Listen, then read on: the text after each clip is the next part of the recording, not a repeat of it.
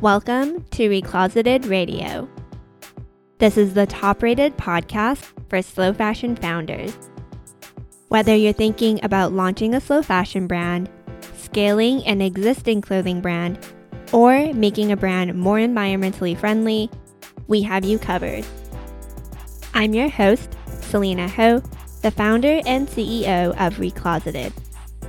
Each week, I'm sharing my proven strategies or interviewing industry experts. Without any further ado, let's get started. Welcome back to another episode of Recloseted Radio. In this episode, we are talking all about next generation materials, innovations in this space, and this is a really good episode because it's chock full of value. And you may recall from previous episodes that I am going to a lot of conferences this year, and one of the conferences I recently attended was the Material Innovation Conference. I learned a lot, I had a lot of great takeaways, but I was actually going to do a recap episode, but then I thought that I should actually get the CEO of the initiative and also the conference to come on and actually share her findings with us because her team and the work that she does is so incredible, and I really wanted to highlight it. So in this episode, I am joined by Nicole, and Nicole is the CEO and the co-founder of the Material Innovation Initiative, which is a nonprofit accelerating innovation in more sustainable and animal-free materials for fashion, automotive, and home good industries. Nicole works with key audiences around the world, including companies, entrepreneurs, scientists, investors, and government officials to promote the development of next-gen materials. Before her work in developing more sustainable products, Nicole was an attorney advising Silicon Valley Board of Directors, executives, and companies on financial matters and environmental law. Before we dive in, I did want to preface this episode with some of my key takeaways from the conference and also from going through the reports that MII puts out. First of all, from a market size and opportunity perspective, I always knew that materials were growing and evolving and there was a lot of potential there, but there's hundreds of millions, if not billions of dollars being invested in this space, and this is not even anywhere near the peak. So there's a lot of potential and opportunity here, which is really exciting. At the conference too, they mentioned that we are at the beginning of the revolution, and it is really exciting, but we probably won't be seeing a lot of saturation or mainstream adoption probably in the market and in retailers for another 15 to 20 years. So we are more ahead of the curve, and that's definitely what we pride ourselves on at Recloseted. So make sure you learn as much as you can, stay updated, stay up to date with trends and what's going on in terms of innovation. And then when that time frame rolls around, you'll be prepared with your brand.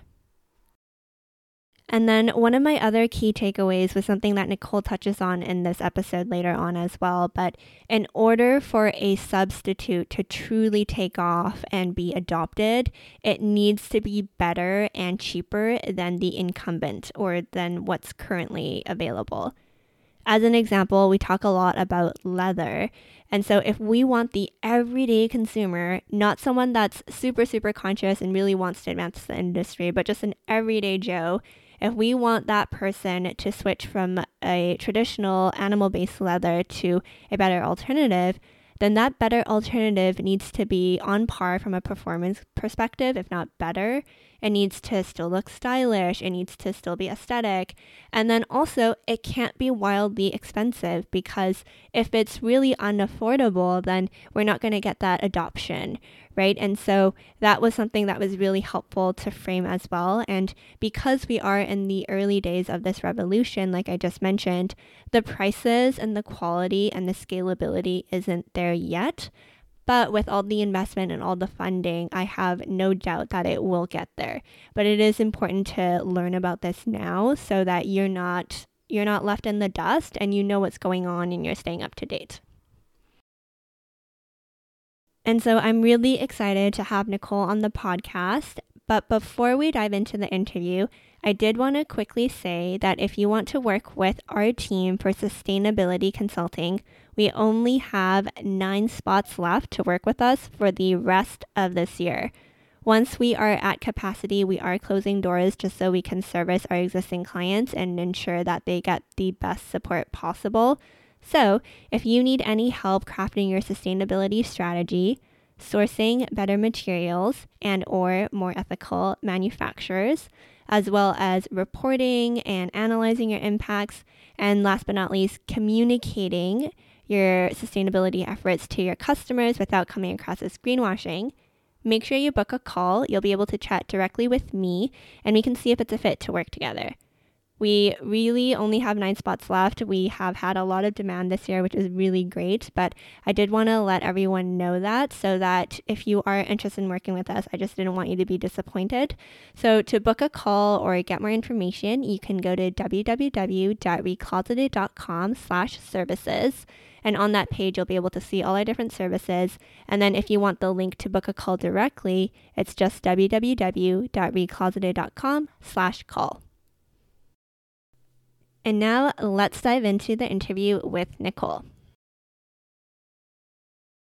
Well, welcome, Nicole, to Recloseted Radio. I am so excited to have you on today, and I know you're going to be able to share a lot of wisdom with our listeners. Oh, Selena, thank you so much. I'm so thrilled to be here. Of course. And so to kick things off, can you please introduce yourself and give us a quick overview of your career? Sure. So my name is Nicole Rawling, and I am the CEO and co-founder of a nonprofit called the Material Innovation Initiative. And we are accelerating the development of next-gen materials, which we define next-gen as more sustainable and animal-free replacements, mainly for animal-based materials. So leather, wool, silk, down, fur, and exotic skins.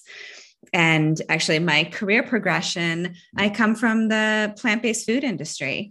And so we actually did something very similar in developing the entire plant-based food industry. So if you know of the Impossible Burger, Beyond Burger, that we helped create that industry. And so we're using very similar techniques to now support the next-gen materials industry. And before that, I was a corporate attorney representing Silicon Valley executives and actually suing some factory farms for environmental violations. Love it. I love that career progression too. It seems like you've always been very purpose-driven. I have, yeah. And actually, it's funny how your career always kind of leads up to where you are. Everything I'm using, all of my skills, which is really nice. Yes, totally. And so you mentioned the Material Innovation Initiative. I would love for you to dive a little bit deeper into the work you do. And then I attended the Material Innovation Conference this year, and it was so well done. I have so many learnings, and it was so well put together. So do you want to quickly touch on what those 2 initiatives are? Sure. Yeah. So at the nonprofit, so the Material Innovation Initiative, we are here to support the entire new next-gen materials industry. And what we do in that is, and I'll start sort of from the beginning, we analyze the whole industry and we say, where do we think there needs to be more white spaces, both in terms of new companies and new scientific R&D.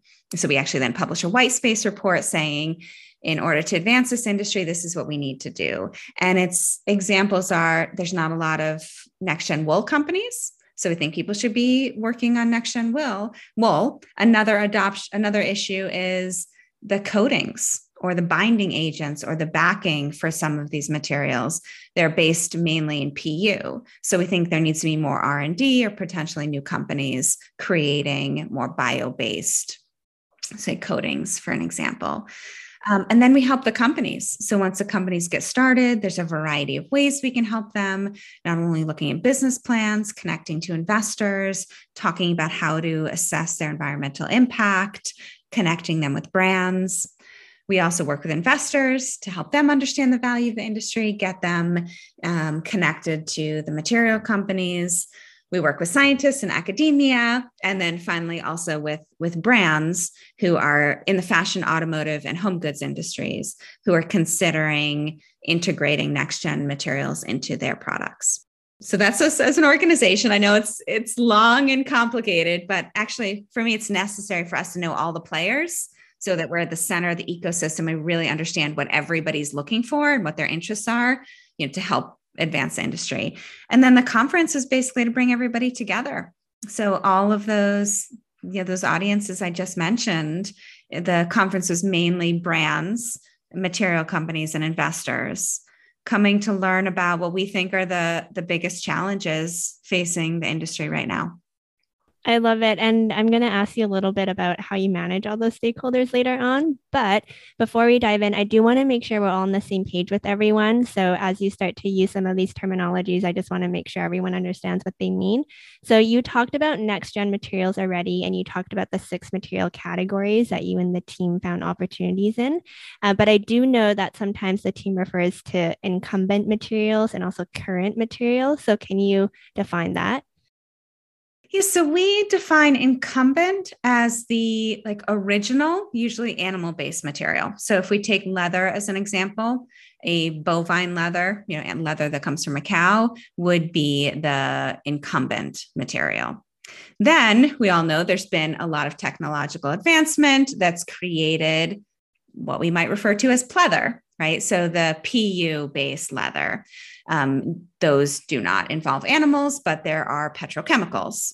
And so we do want to also move away from those, which is then how we get to next gen material, which not only removes the animals, but also is much more sustainable than both the incumbent and current gen materials. Yes, that was very succinctly said. And so this industry is growing, and I know you and your team put together the 2021 Next Gen Materials Overview Report, and it was so well put together. I read a lot of these reports, and this one was very easily digestible. So great job to your team. I'll have it linked in the show notes for everyone to check out. But one of my biggest takeaways was just the market size and the opportunity of this. So I was hoping you could speak to that a little bit just to tell folks more. Yeah, thank you. I mean, you got the exact message of the purpose of the report, which is there is huge opportunity. And I think for me, that's exciting. That's the main exciting message I'd like to get across to all the listeners is that these next gen materials not only have a very positive social environmental impact on the world, there is also potential for financial returns. And so it's really not just asking people to do the right thing, right? It's you can do the right thing and make money with, just a win-win for everyone. And so what that report is meant to do is help people understand the landscape of the industry. So who are all the players right now? How is that growing? And by players, we mean not only material companies, but investors. And so one of the big statistics that came out of the report is that we calculate a total of 2.3 billion has been invested in next gen materials since 2015. And the investment amount in 2021 was actually double that of 2020. So despite COVID, we're seeing a lot of increase in investments in this field. I mean, last year was almost $1 billion. Yeah. And so we see that continuing. So it is an estimate. We're doing our best, relying upon data, looking at other industries to predict growth. But we do estimate the global wholesale market size for next gen materials to be about 2.2 billion in 2026. I mean, it's about 3% of the total market, but with it being a new industry, it does have to start off small, and that's quite a bit within the first few years. Yeah, and I think the key that you mentioned was just the growing trend, right? Like we're starting at kind of early stages right now, but I do hope that it picks up. And it is really promising to know that the funding is moving in this direction, because when the funding moves, then everyone else moves. And actually this year already, it's hard for us to keep up. There's been over 250 million invested in this industry so far in 2022. And we know a lot of companies who are conducting raises now. So we expect the amount this year to beat last year. And so the other thing I wanted to touch on too is just your personal takeaways from the conference because there was so much covered and so many topics covered. So any insights or statistics or anything you want to share? Yeah, so I could give both statistics and, sort of the takeaways that, I came out of the conference with. And I think the main themes for me was progress, not perfection. So I think it's all of us, rightfully so, are, who care about climate change are really worried, right? We want major change quickly. And unfortunately, that's not always possible when you're talking about innovation, and especially when you want to do things right. And so, what we really encourage people to understand is innovation, and another theme like innovation takes time. And so, a lot of these products that are coming to market right now aren't perfect, right? There is some challenge with them, whether it is that they have a little bit of PU coating, right? Their scale might not be as what a brand would need. The price might be a little bit more expensive. We can definitely improve on the environmental metrics. But they are still better than the incumbent materials, the current gen and the animal-based materials.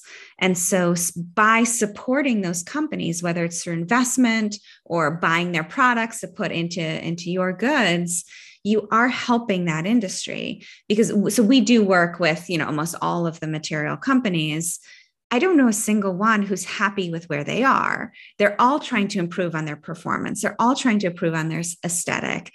They're all proving out, the sustainability and, reducing their PU content. Nobody's happy with where they are. And so by supporting them, you are helping them progress towards where we really need to be long term. And then I think part of that is those performance, aesthetic, and price are critical, right? We can't ask consumers to sacrifice. So, I mean, we can, but it's just never really worked before, right? That in order for consumers to really accept a new product, it needs to meet their expectations. And so I'm sure all of us have probably had some sort of, just use the word vegan, right? Some vegan leather that fell apart, right? I've had some where, and you're just so frustrated because not only did you pay for this new product that you're excited about, now you can't use anymore, but now you have to throw it away, right? And so if you care about sustainability, you're actually feel like you're hurting the environment.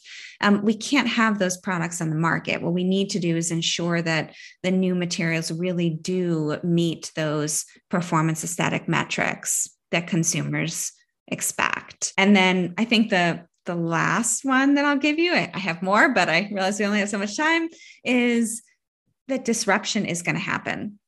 So we did have a great panel on how disruption occurs and how that's occurred in the food industry and other industries, even counting automobiles replacing the horse-drawn carriages. That this new industry is coming. It's just a matter of how quickly you get involved. Yeah, no, those are great. And I have some follow-up questions. So the first one, going back to your first point about progress over perfection, that's 100% something we believe at our team as well. But I do find with a lot of our clients, they tend to feel really guilty because they feel like they have to do everything perfect. And I tell them there's no such thing as being perfectly sustainable. It just doesn't exist. But you still have that feeling of, oh, I'm not doing enough. This could be better.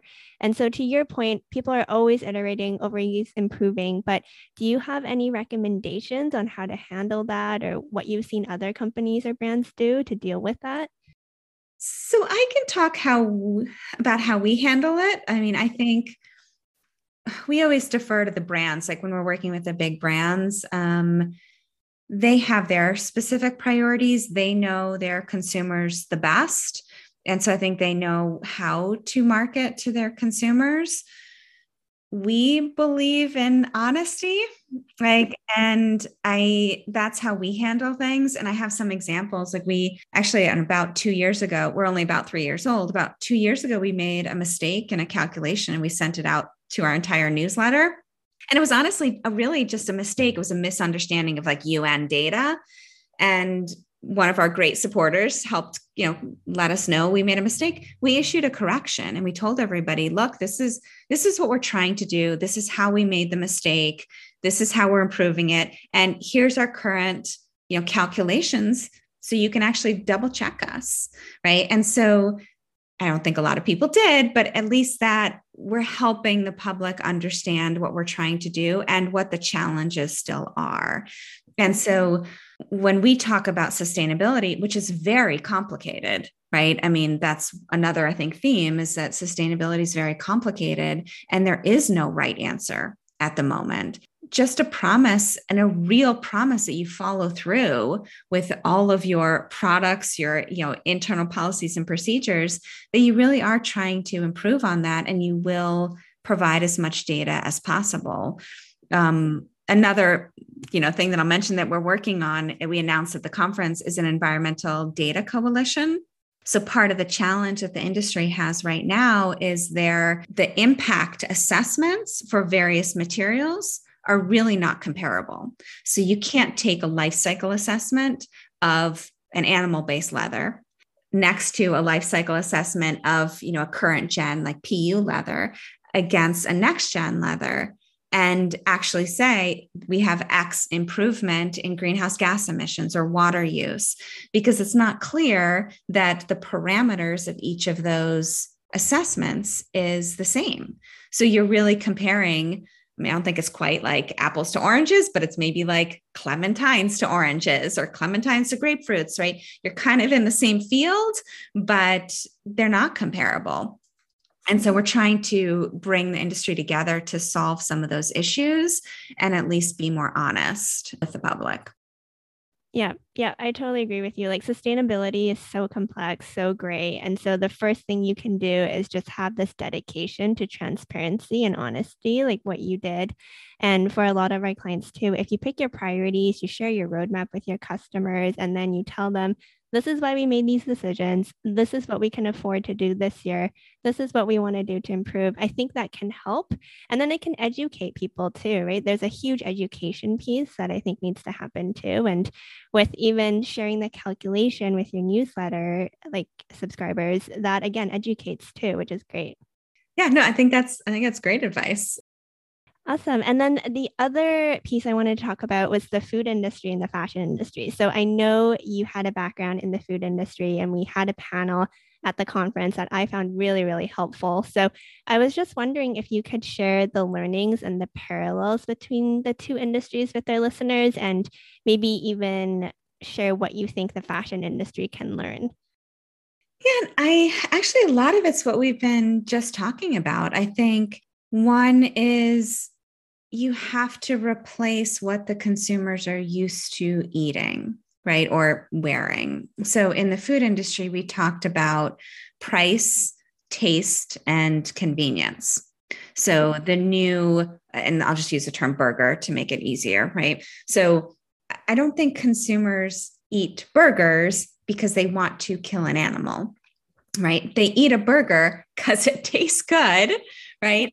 It's almost available everywhere you go, and they're really cheap, right? And so that fits those consumer needs. But that's an opportunity to then still give them what they want, but take out that, negative social environmental component. And so when the food industry started to focus on not serving vegetarians and vegans, I don't know how many of the listeners here, I still remember those veggie burgers that tasted like cardboard, right? And of course people bought them because they didn't have an option. If you're a vegetarian and vegan, right, that's what you buy, right? Or it had, I still like the ones that have corn and black beans in them, but they're not a real meat burger. When the industry switched to say, there's a huge opportunity. We don't need to be just selling to vegetarians and vegans. We can sell to everyone if we meet their needs. That's when the whole thing switched. And so that's what we can do in the materials industry as well, is people are not buying leather because they want the skin of a dead animal, right? They're buying leather because it's what they're used to, right? It's very durable. It can, withstand water. It can withstand, the sun or other elements. And that's what we need to give them, is that functional material that meets their needs and expectations, not only on those performance aesthetic metrics, but on price and on availability. So something in the food industry we talked about as well is you can't have these specialty products at, some specialty vegan store that people don't normally shop at. And so in order to make these next gen materials really accessible to the whole industry, they have to be available in the big brands and stores where people normally shop. Yeah, that's great. And that's, I think, really helpful to think about it from a motivation perspective and why people are doing things. And then to your point, making it super easy so they don't even have to sacrifice anything to switch. I think that's been my big learnings from the food industry. No, totally. This is really helpful. And so, in really implementing next gen materials, I had a twofold question. So, the first one is more for startup brands. We work with both startup brands and bigger companies, but I do find with startup brands, they have limited budgets, limited resources. They don't have a lot of team members. So, for anyone that's really keen on adopting or incorporating these next gen materials, do you have any advice? I do, and I don't know if everyone's going to love it, but part of what I believe in, this transparency again too, is sometimes giving the message that people don't love to hear. Where right now the products that are generally available for brands, right? So the next gen materials that you can purchase, right? Like you can go to the website and order it, or get in touch with a sales agent and order it, tend to be ones with higher PU content. Right. Which I know everybody wants to move away from. We all need to stop buying petrochemicals, but those are the ones that are available right now. And so a lot of the smaller brands that are also tend to be, more engaged with sustainability really don't want to make that move. So I will say a couple of things. Number one, I understand these material companies still are trying to reduce their PU content, and a lot of them really are. So you can ask them that. So for example, there's one company, I don't like to mention names because everybody's changing so quickly, but there's one company right now in the market that has about 50% PU content. They're actively in R&D, and we believe that they can meet this target, which is getting down to 10% by the end of this year. And so by brands supporting them, right, actually buying their content now, you are providing them with revenue that they can put into R&D to improve. Of course, let them know that you want to, you're not happy with this long term and you're here to support them now, but you want to see them reduce that PU content. But that's the option right now. The other materials that are, more the sexy ones that are in the news a lot are like the mycelium-based leathers and the lab-grown leather. Those, unfortunately, really aren't available to most of the market right now. Those material companies did develop partnerships with big brands to help them come to market. And a lot of their supply is spoken for. It varies per company, but for a good amount of time. And so they really aren't available right now. And it's very hard for some of the smaller brands to even get in the door. So to even reach a sales agent, one of our biggest complaints, even from the big brands, and I'm talking like big, like not even small brands, like big multinational brands, is they'll call these material companies and they'll never get a response. And it's because a lot of the material companies are focusing on their R&D. They don't have big sales teams at the moment because they don't need to, right? Either they don't have a product to sell, or they have a brand that's slated to take that product when it's ready. And so unfortunately, I think the message right now too is patience for some of these smaller brands, which is, I know it's very frustrating, especially when we see this as right there and we see it as a potential for huge impact.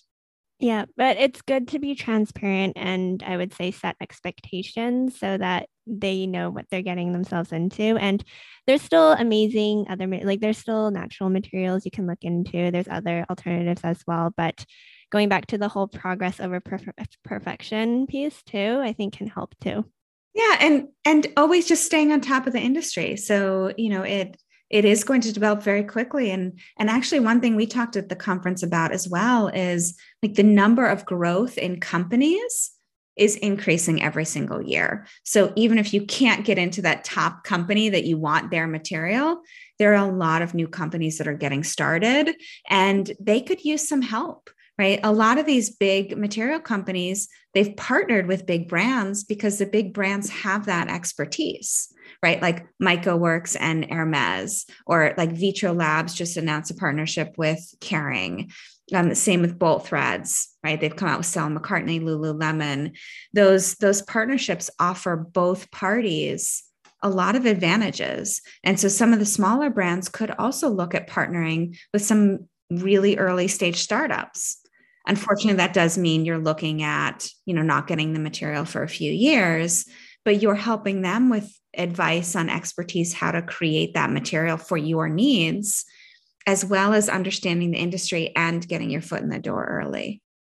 And talking about partnerships, moving kind of to the other end of the spectrum for more bigger established brands that want to incorporate next gen materials, but their executive team doesn't really have the patience and or trust in the material quality. Like, how do you think they can go about getting buy-in internally? Well, number one, I'll say we're here to help. So if anyone does need help, we're happy to walk you through a lot of our materials. And sorry, by materials I mean like printed materials, reports. We've got to figure out a better word for that. Resources, yes, thank you.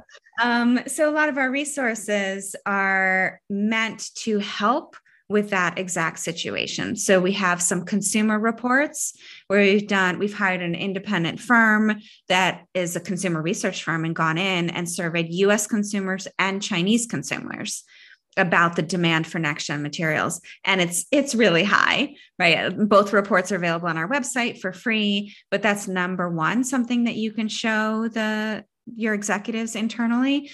Two is the number of big brands who are in this space and who are already creating materials and partnerships. That information we have in our brand engagement report, also on our website for free. And it's just laying out all of those partnerships so you can see the names involved and where this industry is going. And in that report, we also have recommendations on how to start working with material companies. Three, I would say our state of the industry report, like you mentioned, lays out all of the material companies, the investments in the field, and the growth.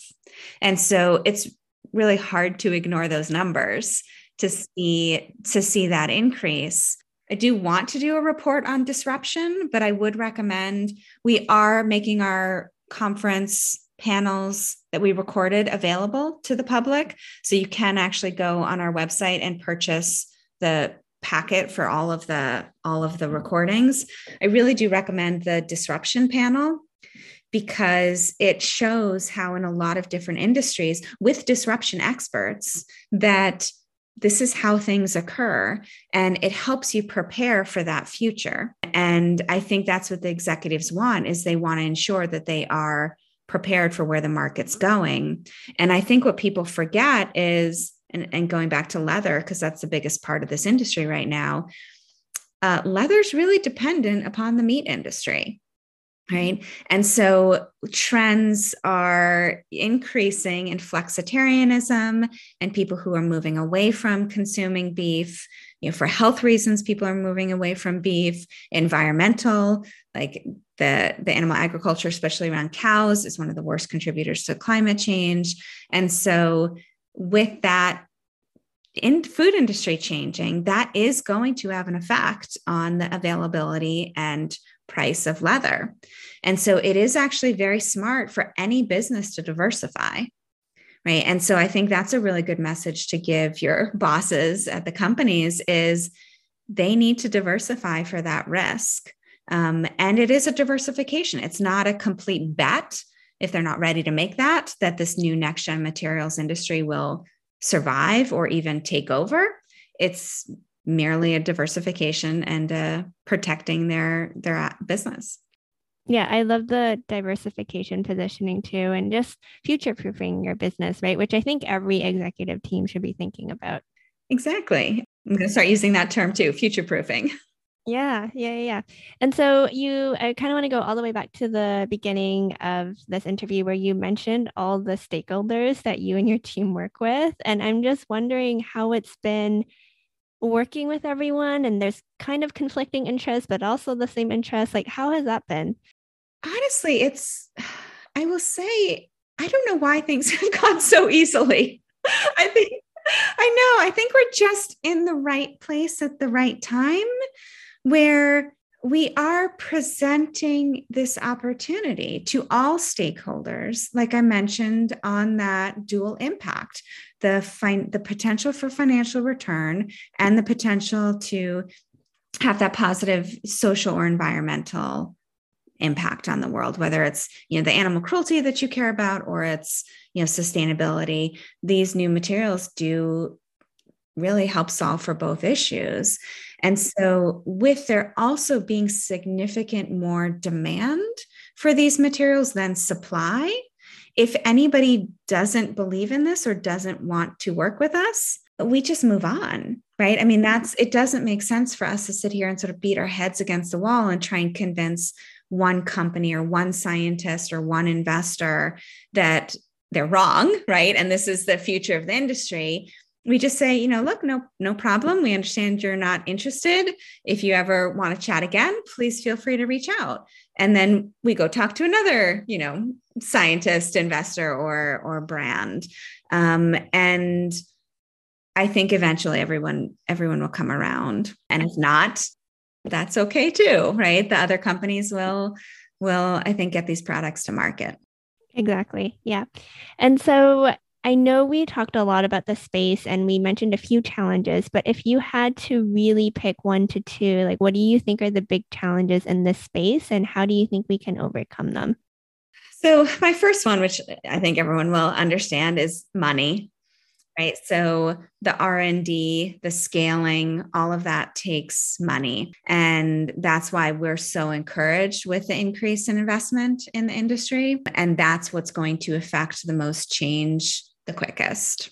Other challenges, I mean, right now, the industry is facing some of those performance metrics challenges that I mentioned.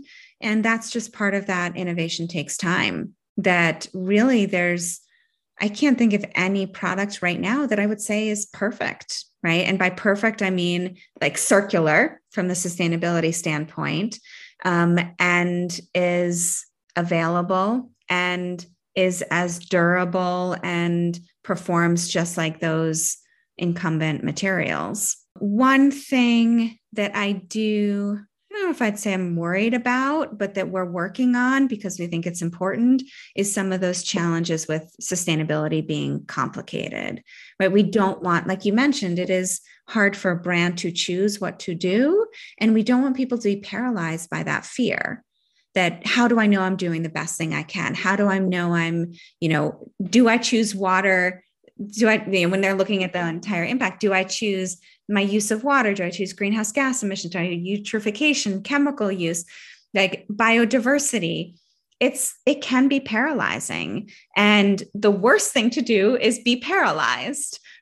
We need action. And so I honestly think if there's brands who are paralyzed, it doesn't matter at this point because there's so much demand, like I mentioned, but we really do want to help people who have the right intentions. And I don't want people to be scared. So if we can help make their transition easier, I'd really like to do that. Yeah, no, totally. That's a really good point because it does no one any good for you to be paralyzed and not do anything. Right? Yeah, just try. Really. Yeah, just try. Yeah. And I always think too, people tend to get paralyzed because they want something to be perfect. But like we talked about progress over perfection, right? Nothing's ever perfect. You're going to make mistakes. That's okay. But the most important thing is you keep trying. Yeah. Yeah. I mean, I have 2 human children and we tell them the same thing, right? I think we just need to think about that how do you encourage people to do better? And it is a journey. And so I know there's a lot of resources that you and your team put out. I'm going to have everything that you talked about linked in the show notes, but is there anything you would recommend someone start with? Like if they only had bandwidth for, let's say, one report or two reports, what would you recommend they start with? If you're starting from, I guess it depends on who you are. If you're a brand, I might start with our brand engagement report because it lays out the reasons for next gen materials. So an overview of the sustainability, the animals, the consumers, and then it gives you those examples. It's very picture heavy report and explains who the material companies are and how they're working with the brands. And then at the end is really how we recommend you get involved in this industry. If you're an investor, definitely our state of the industry report, because it does show you the players in the industry so far, what stages of raises they're in, and where we expect that industry to go and why, and then the different options so they can really understand investing in the industry. And then if you're a material company or even a scientist or an entrepreneur in the field, well, maybe the white space report, because at least for the scientists and the entrepreneurs, that's where we see there's the biggest opportunity. Like what we tried to do was say, you're interested in the space, you have some experience, like we'll lay out on a platter the business opportunities, R&D for you. Think about these. And then of course, reach out to our team. We have real experts in their field running these departments and writing these reports. And we're here to help the industry. Yeah, and I highly recommend those reports. Like you mentioned, you really do serve it up on a silver platter for everyone. So all they have to do is go and pick what they want to do, and then it's super easy. So yeah, you and your team should be super proud. Okay, cool. And then I guess just generally, like, are there any innovations you're really excited about or anything you're really looking forward to? Well, I will mention this just because it's in the news recently and it hasn't come on the market yet. I mean, I'm pretty excited to see Vitro Labs lab grown leather. They are coming out with a product this year and they will be the first. There is no lab grown leather on the market yet.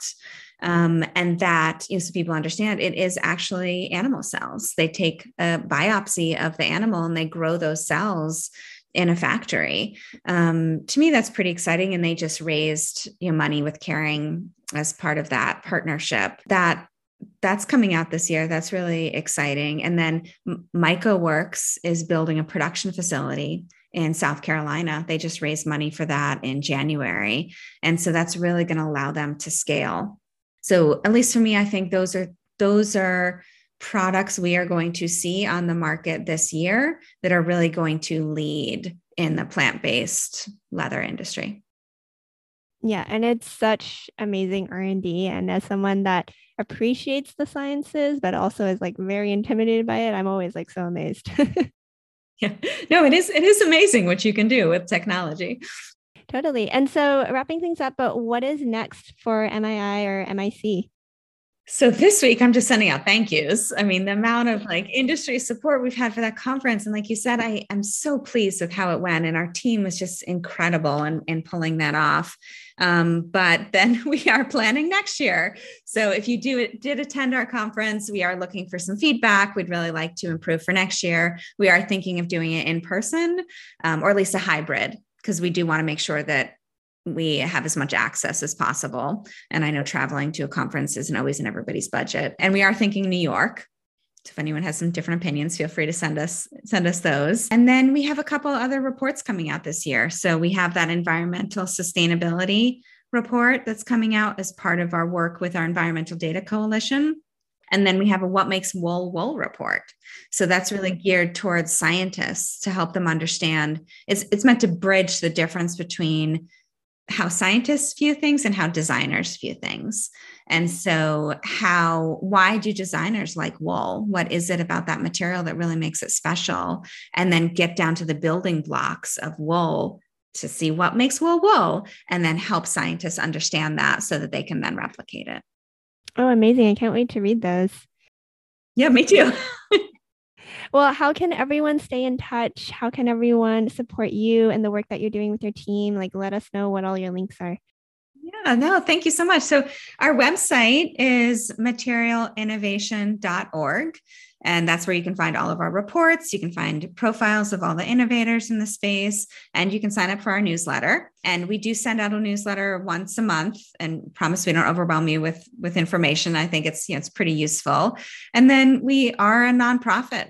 So our work is supported by philanthropy, and it's donors who really do understand the value of the market and how by giving consumers what they want and supporting these businesses, it's the best way to affect change, rather than demanding people just change their behavior. And so we really could not do our work without the support of our donors. Amazing. And I also know you mentioned you are hiring. Do you want to give a quick plug? Yes, thank you so much. I said I wanted to say that, and then I totally forgot. We've had such a great conversation. So yeah, we are hiring a chief partnership officer. So what we need is somebody to interface with the fashion, automotive, home goods brands and help them understand this entire industry, help them understand the opportunities, and then if they're ready, start to talk about with them integrating these materials into their supply chain. And as part of that is introducing them to the material companies. So I think it's a really high impact position, and it would be leading all of our work with those three industries. Love it. Is there anything else you want to share, or any last words of advice you have for everyone? No, I just want to say thank you. I really appreciate this, Selena. It's wonderful what you're doing for the industry. And I think this is exactly what we need, is this opportunity to share more information. So if people really care about these issues, to be able to have a resource like yours where they can learn about new ways to be sustainable and have a positive impact, it really does matter. So thank you so much. Oh, thank you. That's really nice of you. And of course, all the work that you and the team are doing is amazing too. So like I mentioned, everything will be linked below, but thank you so much, Nicole, for taking the time. This was really, really great. And I know a lot of people are going to get a lot of value out of this. Thank you. You too. And that concludes this episode. If you enjoyed it, please take a screenshot, share it to your Instagram stories, and tag us at Recloseted. Make sure you subscribe to our Recloseted Radio podcast on your preferred podcast platform so that new episodes are automatically downloaded and you don't miss any of our free resources. Lastly, don't forget to rate our podcast 5 stars and leave us a positive review. That really helps us and continues to allow us to provide this podcast for free. Together, let's right the harmful fashion industry.